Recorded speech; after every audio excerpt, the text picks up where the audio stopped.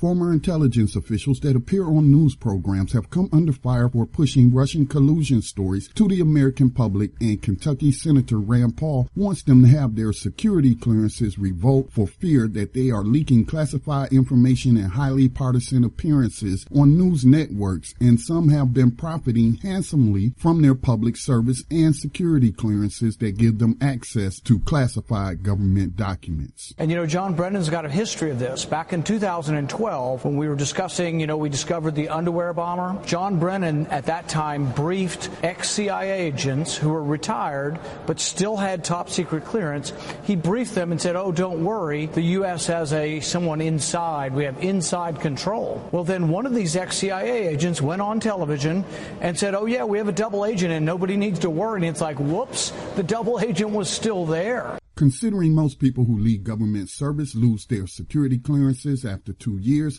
unless they obtain employment with government contractors that require a clearance, it is questionable whether or not retired intelligence officials who appear as talking heads in the news media should retain those clearances. MSNBC, a prolific promoter of the Trump-Russia collusion conspiracy theory, tried to defend those clearances by saying that former officials are still consulted by those working in their former agencies. That means that these people are not really retired and should be considered intelligence agency assets working in the news media to push propaganda on behalf of the deep state. These activities are right in line with the FBI's COINTELPRO media operations against black and left-leaning activists and organizations during the 1950s, 60s, and 70s, and Operation Mockingbird, which was a large-scale program of the CIA that began in the early 1950s that manipulated news media for propaganda purposes. Mockingbird became the subject of congressional hearings in the 1970s.